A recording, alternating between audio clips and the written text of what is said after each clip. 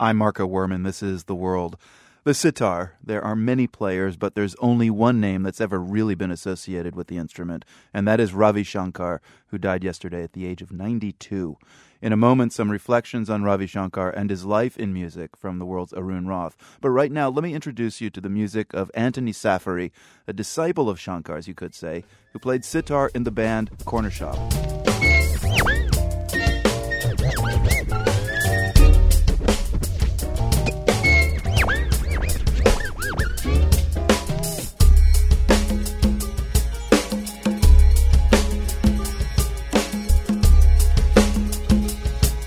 Clearly, there's a long stylistic line between Ravi Shankar and Cornershop, and yet, Anthony Saffery, there is a line. You played the sitar on that track. Did you learn the instrument because of Ravi Shankar? Yes.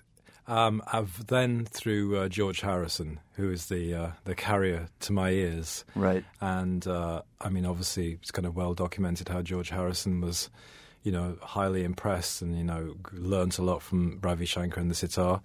And listening to George and then to Ravi, it inspired me to play, essentially. And what was it about Ravi Shankar embodying this instrument and his performances that drew you to it? He was obviously, an beyond master and had an enigmatic and sort of smiling, warm presence that I could see via videos.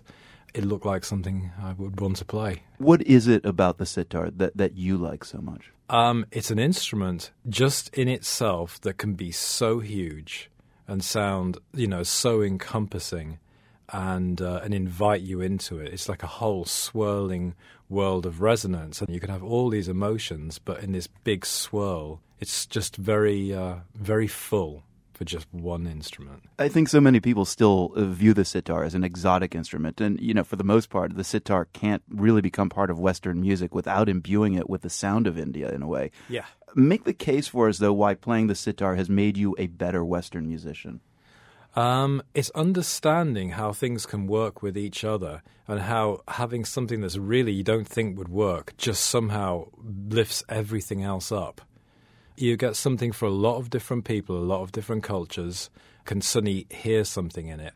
And I think should anyone be a listener of Indian classical music, they probably can listen to Cornershop and think, I would never have heard that there.